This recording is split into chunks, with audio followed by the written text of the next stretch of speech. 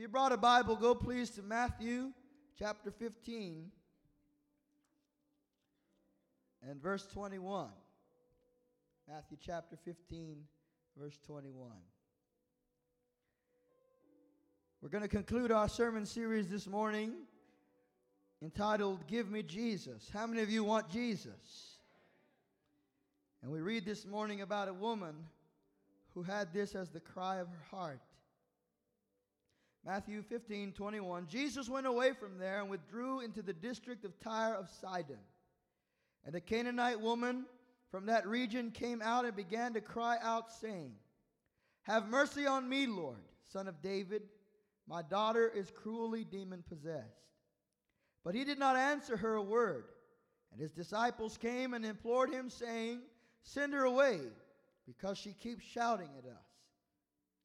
But he answered and said, I was sent only to the lost sheep of the house of Israel. But she came and began to bow down before him, saying, Lord, help me. And he answered and said, It is not good to take the children's bread and throw it to the dogs. But she said, Yes, Lord, but even the dogs feed on the crumbs which fall from the master's table. Then Jesus said to her, O woman, your faith is great. It shall be done for you as you wish. And her daughter was healed at once. Father, we thank you for your word. We thank you for your presence. We pray that you will open our hearts and let our hearts receive the word of the Lord this morning. We ask that in Jesus' name. Amen. Amen. You may be seated. Say, give me Jesus. This statement, give me Jesus, is nothing less than a prayer. A very short and succinct prayer, nevertheless a powerful one, in which we say to God, God, I want Jesus more than anything else in my life. When I was a little boy, my father would sing, I love Jesus better than ice cream, and ice cream's pretty good.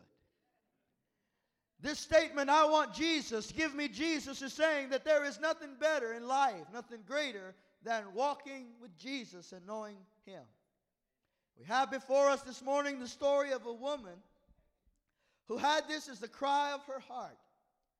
This woman was in a real crisis. She was in a moment of real difficulty in her life because her daughter, the Bible says, was grievously possessed by the devil. Her daughter was not just, sort of possessed. There are some people just sort of possessed.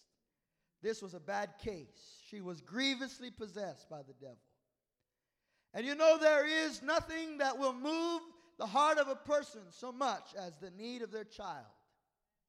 There are perhaps some things that you can tolerate. There is a threshold of pain that you can endure on your own and for yourself that is tolerable and manageable. But when your children are involved, when there is a crisis at home, there is a yearning in the heart of man, in the heart of a father or mother to find a solution. And this woman heard that Jesus had come to the region of Tyre of Sidon. She knew that there was a man in town who was able to do something for her. And so she reveals to us through her actions that she made much of Christ. So as we conclude this sermon series, I want to encourage you to make much of Christ. You can always tell how important God is to a person and in their life by how much they make of God. How much you make of Christ was the measuring line as to how you view God, the importance that you give to him. Some people make only enough of God to show up at his house on 1 or 2 Sundays of the year when it's Easter or Christmas. But others make more of God, and they decide they want to be in God's house on a weekly basis, and others twice a week and 3 times a week. There are others who make much of God by being in his word and by being in prayer. And when we do those things, we demonstrate that God is important to us. We demonstrate that we have given value to God, that we have ascribed incredible value to him. We live in a culture that has made much of self and little of God. We live in a culture that makes much of the I and the me and the self And we see around us a culture that makes much of the man, much of my own intellect, philosophy, and ideas, my own achievements. But a world that has, in the same way, made little of God. We've kind of shoved him off to a corner. We've moved him off to the side. He's an incidental thing that we call on at the beginning of a ceremony, or maybe before we pray. If we remember, our culture has put God off to the side. But I believe this morning that I'm speaking to a house full of people who still make much of God. I believe I'm speaking to a house full of people that still say God is number one in my life.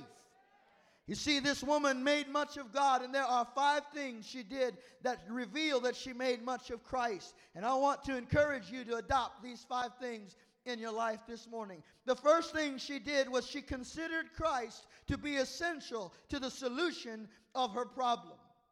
You see, she had an essential commitment to the fact that the only one that can solve this problem for me is Jesus. And I have discovered, as I have ministered for these years, that unless somebody makes Jesus essential in their life, they'll hardly have any spiritual growth at all. You see, if Jesus is just a bumper sticker on the back of your car or a t-shirt that you can wear when the moment is appropriate, you're not really considering him essential. But you see, Jesus is the essential factor of the Christian life. You can't be saved without Jesus. You can't be baptized in the Holy Spirit without Jesus, because Jesus is the baptizer in the Holy Spirit. You can't be healed without Jesus, because Jesus is the healer who shed his blood for the salvation of the sick. Come on, somebody. You can't go to heaven without Jesus. I said you can't go to heaven without Jesus. When you get to heaven, it won't be Buddha that lets you in. It won't be Muhammad that lets you in. It won't be the Virgin Mary who lets you in. It won't be Father Abraham who lets you in. It won't even be Pastor Isaac who lets you in. When we get to heaven, Jesus alone will let you in. Jesus is essential. He's essential to the church. He's essential to every day of our life. And this woman had this understanding. She considered him to be essential. She understood, I can do nothing without Jesus. Jesus told us that in the Gospels. In John 15, he said, apart from me, you can do nothing. Apart from me, you can do nothing. He didn't say, apart from me, you can do little. Apart from me, you can do some. He said, apart from me, you can do nothing. He considered himself essential to the equation. Can I tell you this morning that Jesus is still essential to the equation? Do you want happiness in your life? You've got to have Jesus in your life. Do you want happiness in your marriage? You've got to have Jesus in your marriage. Do you want peace in your mind? Guess what? You need Jesus in your mind, because Jesus is the essential thing. Come on, somebody. He is the whole equation. If you have everything but don't have Jesus, you have nothing. And yet if you have nothing but have Jesus, you have everything. Come on, somebody. I said you have everything, because Jesus is the one you can count on. Now, she considered Christ essential, and we know that because at a moment when Jesus seems to reject her, she doesn't leave. Because you see, if she had thought there was a solution somewhere else, she would have gone somewhere else.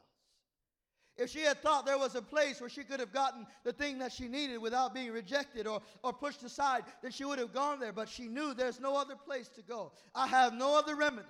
I have no other solution. I have no other path. It's Jesus alone that is the way to my healing. Jesus alone is the way to my family crisis being solved. And I want to tell you today, many of you have discovered this in your own life. You've gone down every other road. You've followed down every other path. But then you discovered every other road is a dead end. Every other path leads to sorrow. There is only one that is essential, and that is Jesus Christ, the Son of the living God. Shout amen if you know him.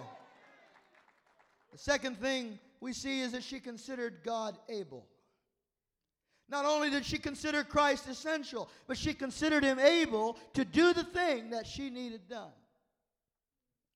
You see, it is essential for us to believe that God exists, that he is the number one, that he is the first place. But it is also essential that we understand, that we believe that he can do it, that he is an able God. When you read the Bible, you read in the book of Hebrews, chapter 7, verse 25, that he is able to save. I don't care how bad your life has been. I don't care what your past has been. The Bible said that Jesus is able to save to the uttermost those who come to God through him. That means you can be at the rock bottom and Jesus is able to save you. That means you could have failed in every possible way, but Jesus is able to save you. Is there anybody in here that knows that Jesus saves? I say you know that Jesus saves. You don't think you know that Jesus saves. Because you know where you were, and you know where you are, and you know that Jesus is able to save completely those who come to God through him. Jude 1:24 tells us that he is able to keep us. Not only is Jesus able to save you, but he is able to keep you in the faith. He is able to keep you from stumbling, able to keep you from sinning, able to keep you from falling, able to keep you from giving up, and able to keep you from giving in. Maybe today you're on the slippery slope. You feel like, Pastor, I'm about to give up. Can I tell you, Jesus is able to rescue you and to deliver you and to put your feet on a solid footing and on a sound foundation. Hebrews 2:18 tells us that he is able to help. He is able to help those who come to God through him with boldness. You need help this morning? Are you bearing a burden bigger than you can bear? Jesus can help.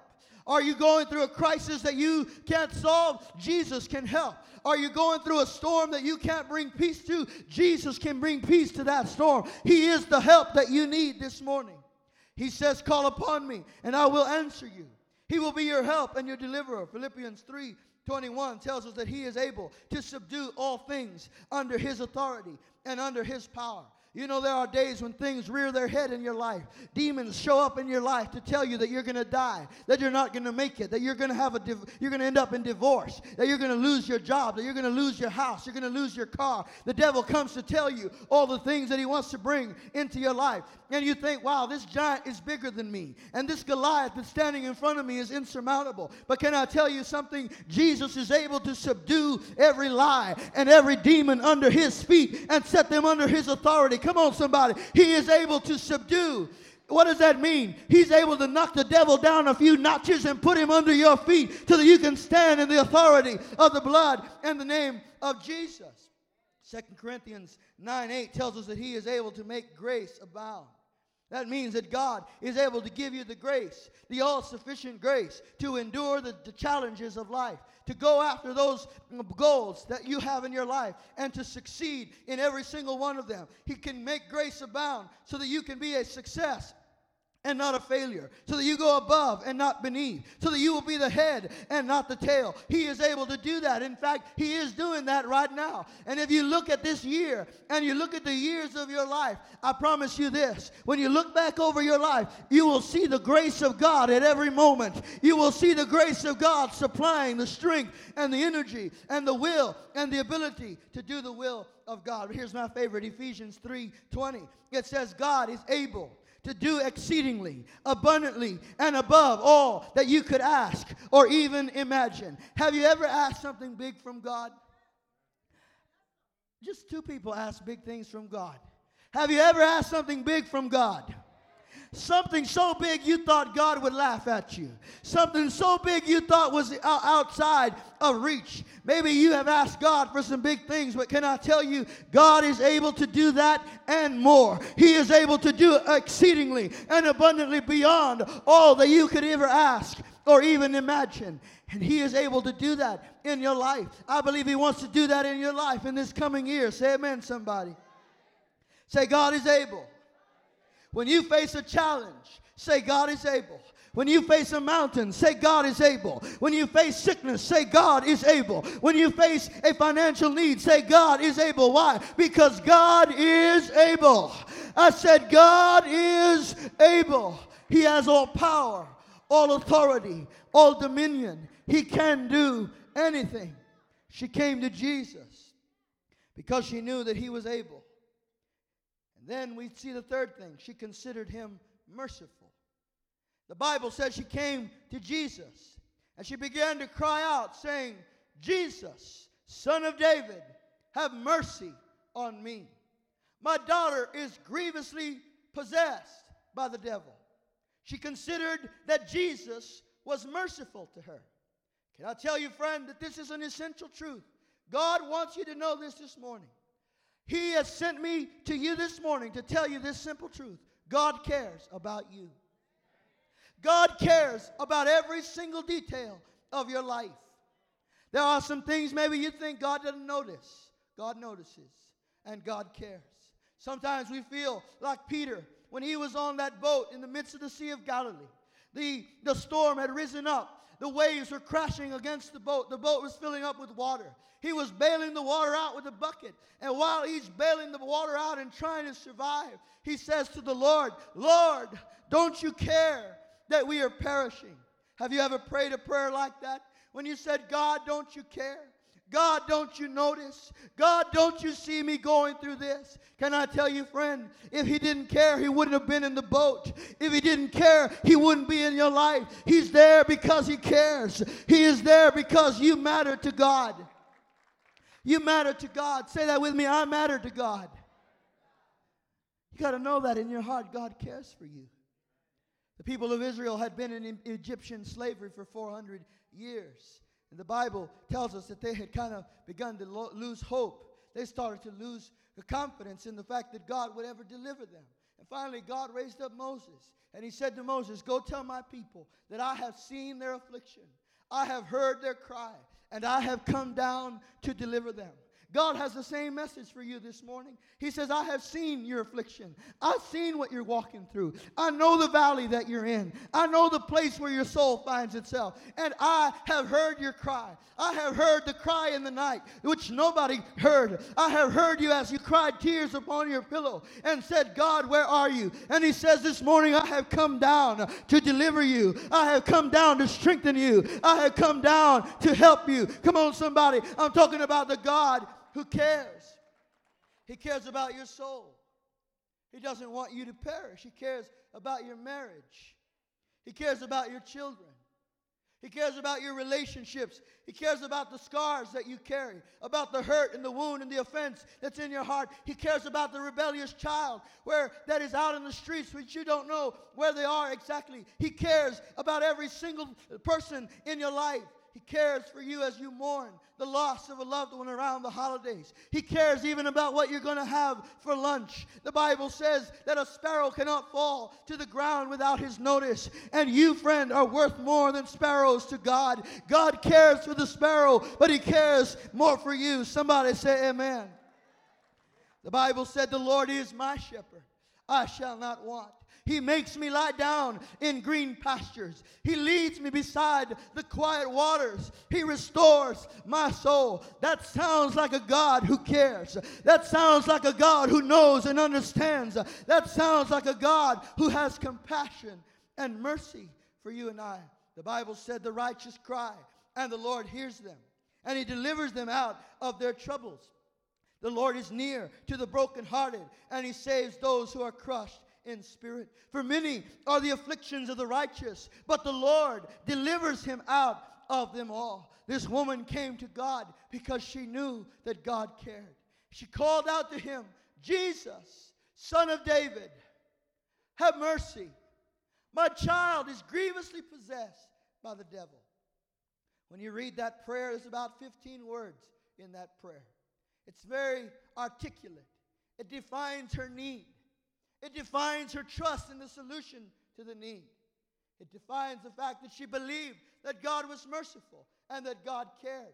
And yet, when you read the text of Scripture, you find this paradox. But the Bible said that Jesus answered her not a word.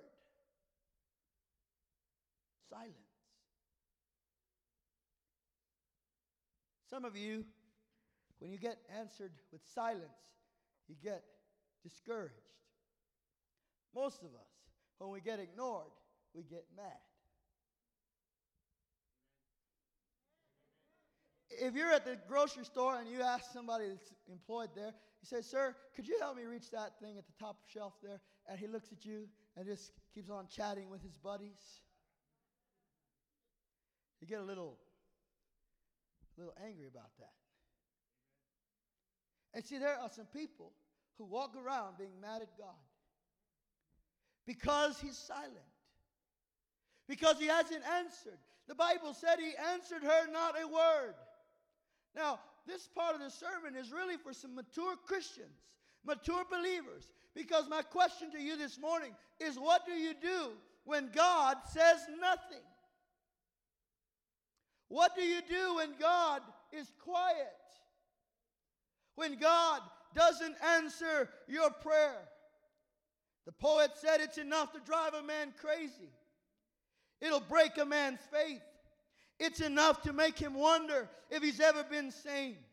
When he's bleeding for comfort from the staff and rod, and heaven's only answer is the silence of God.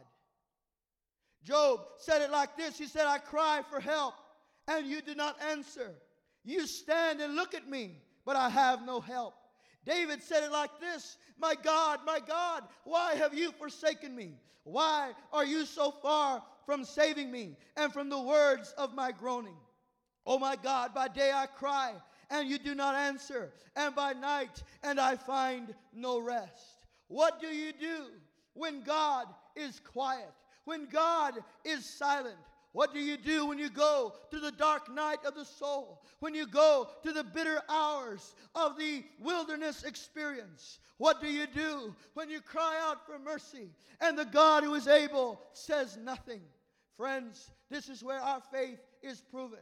This is where our faith is put to the test. For you see, there are many who have heard or have sensed the silence of God, and they rebel against God, or they become angry at God. They turn their backs to God. But I want to tell you what you do. When God is silent, you draw near to God. You draw closer to God. He says, draw near to me, and I will draw near to you. You see, when God is silent, it's not a time to stop praying. It's a time to pray more.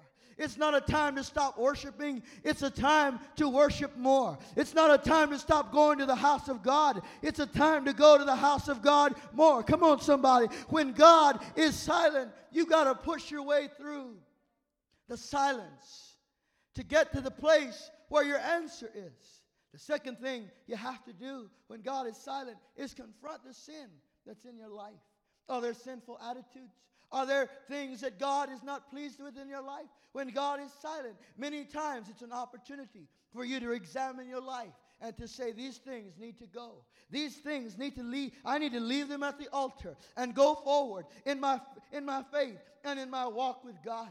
Can I tell you this morning, it's a good opportunity for you to leave behind some things that you've been carrying in 2018. Some habits, some bad thoughts, some discouragement, some offenses. You have to leave them beside you and go forward, because there are better things ahead of you. There are greater things ahead of you. So repent of those things. Put them aside. And then the third thing this woman did in the silence was she made up her mind. I want to encourage you to make up your mind this morning. What did she make up her mind to do? She made up her mind that God was going to get the glory out of her life. I said she made up her mind that God was going to get the glory out of her life. You see, she had this conviction. Whatever happens, whatever it costs, whatever it takes, whatever I go through, God is going to get the glory out of my life. Hell is not going to get the glory out of my life. The devil is not going to get the glory out of my life.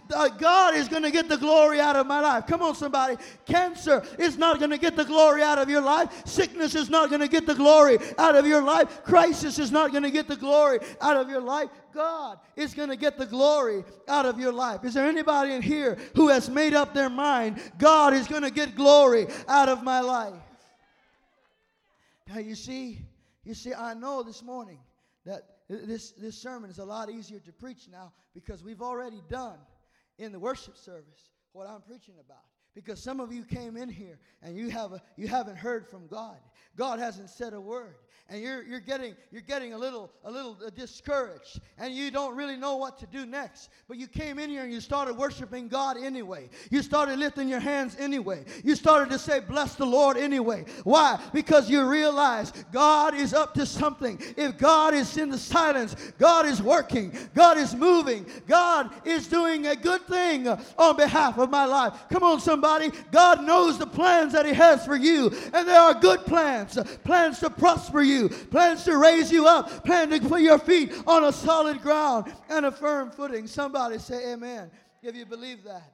She had this conviction. God is going to get glory out of this. When you go through a moment of bitterness in your life, you have to decide who's going to get the glory. Who's going to get the glory in this trial? Is it going to be the devil or is it going to be God? Is it going to be the crisis or is it going to be God? Am I going to fill my mouth with complaints and sour words about how bitter things are and how neglectful God has been? Or am I going to say, I will bless the Lord at all times, and His praise shall continually be in my mouth? You see, we quote that psalm. We don't always remember the story behind it. King David, or David the warrior, had gone through a very humiliating experience in his life. He had to run into the Philistine camp in order to escape the capture by Saul. And while he was over there, the Philistines recognized him, and they would have surely put him to death. This was the man who had conquered their Goliath. And the Bible said that David acted like he was mad. He acted crazy. He let the saliva run down his beard. He kind of put on a show like he had lost his mind, because this was his only way to get out of this trouble. He was humiliated. He was the hero of Israel. But now they look at him and laugh and say, look at this fool. He's lost his mind. And they let David just wander through the camp. But when he got out of that fix, he came out saying, I will bless the Lord at all times, and His praise will continually be in my mouth, because it's God who brought me through. It's God who restores. It's God who heals. Come on, somebody. You have a reason to praise the Lord. She came into that house, that place where Jesus was, and she started getting closer. You see, when God is silent, you got to get closer. And as she got closer, she started acting up. You know what I mean by acting up? She started doing this. Lord, have mercy, Lord. Have mercy, Lord. Have mercy, Lord. And you know, if we saw that today, we have some ushers come right away and say, all right, hermanita, back to your seat. That's what the disciples did. They said, Lord, tell her to go away. Tell her to be quiet. But she started to worship God. She started to praise the Lord, because here's the next thing. She considered Him worthy of praise. She considered Him worthy of adoration. She considered Him worthy of her glory. You see, friends, it's easy to worship God when you have your miracle. But the best time to worship God is when you haven't received your miracle yet. When you say, I will bless the Lord. Bless the Lord. Bless the Lord. Bless the Lord. Come on, somebody, bless the Lord in His house this morning. Because the Bible said that God inhabits the praises of His people. You know what that means? I'll put it in plain English. God is attracted to praise. If you don't believe me, just watch the men God made in His image. You know God made men in His image? He made women in His image too. All right, ladies, don't be offended. But just watch. When you see a man carrying the groceries in the house, and you say, wow, look at that man. He can carry more than one bag of groceries. He loves praise. You know, he'll go back in the car and bring spare tire in if he has to. Come on, gentlemen, you know you like that. When you walk in the house and there's a word of encouragement, God loves praise just like that. And this woman knew Jesus might not be interested in helping me right now, because I'm not a Jew. I'm a Gentile. I'm outside of the race of Israel. I'm outside of the promises of God. But He can't resist praise. He can't resist worship. And she starts to praise the Lord. She starts to magnify the Lord. She starts to exalt the Lord. And as she worships Him, and as she praises Him, she finds a key that opens and unlocks the door to the presence of God. Can I tell you, friend, it doesn't matter where you are. It doesn't matter if you're in a hospital room. Bless the Lord. It doesn't matter if you're in a jail cell. Bless the Lord. It doesn't matter if you're on the side of the road. Bless the Lord. He is worthy of praise. He is worthy of worship. Come on. Is there anybody in here that has praise? and worship for the living God. You see, when you get your miracle, it's easy to praise. You go on Facebook, Twitter, Instagram, Snapchat. Praise report.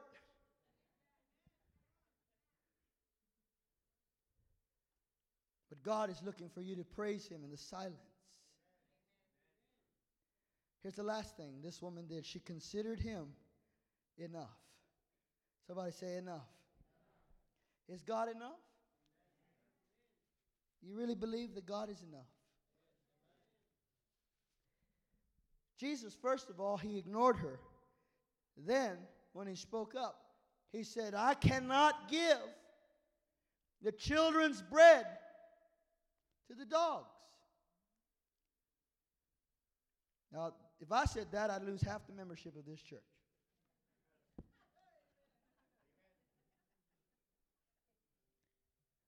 I can't give the children's bread to the dogs. You know, the Jews had a nickname for Gentiles. They called them dogs. And what Jesus was saying here, He was saying, I'm a Jewish Messiah. I came to seek and save the children of the house of Israel. And what you're asking me to do is you're asking me to take the plate off of the Jewish table and set it down here before the Jews have even eaten. Before the children who have the law and the Ten Commandments and the promises of God have even yet had their opportunity to enjoy this meal. You want me to take it down and set it on the ground for the dogs to eat? She said, yes, Lord, I get all that. I get all that theology. I get all of that racial difference. But here's what I also know. That even the dogs eat the crumbs that fall on the floor. Even the dogs eat the crumbs that fall from the master's table. What was she saying? She was saying, Lord, if you'll just give me a little bit, it will be enough. Because you are enough for my life. You are enough for my days. You are enough for my nights. Come on, somebody. God is more than enough.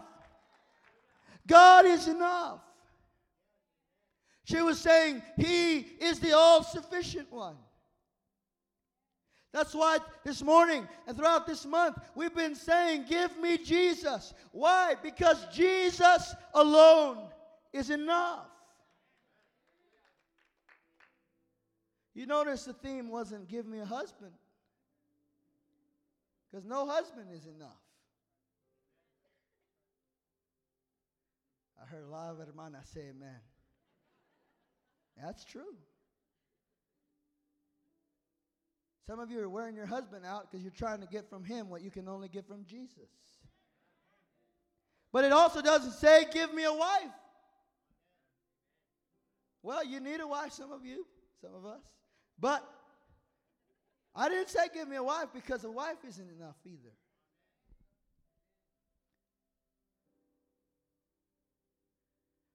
I didn't say give me a new job.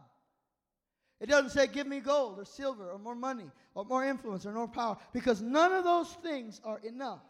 Only Jesus is enough.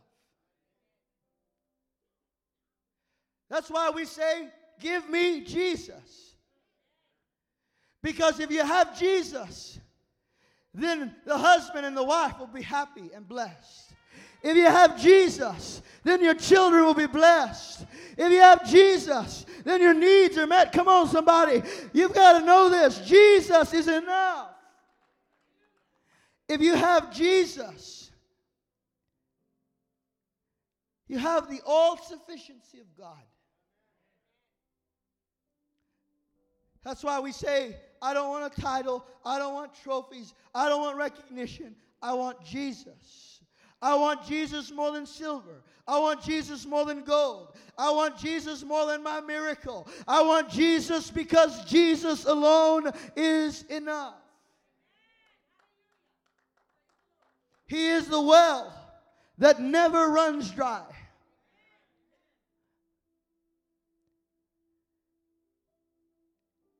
The Bible said this, the nation of Israel forsook the fountain of living water for a cistern with holes in it. That's why we say, give me Jesus, because Jesus is the fountain of living water. Jesus is the all-sufficient one.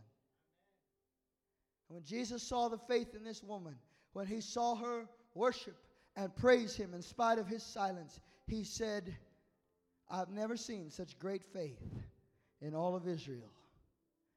Your daughter is well. This morning, I want to invite you to draw near to God. Just do like this woman did and say, Lord, I consider you able. I consider you merciful. I consider you essential. I consider you worthy of praise. And I consider you enough. And this morning, I bring to you my worship and my praise because you alone are worthy to receive it. Would you stand with me and just come into this altar this morning? Would you just come and fill this altar with worship for the living God? Come on, draw near to God. Every single person in here has something for which to give God praise. Something for which to give God glory.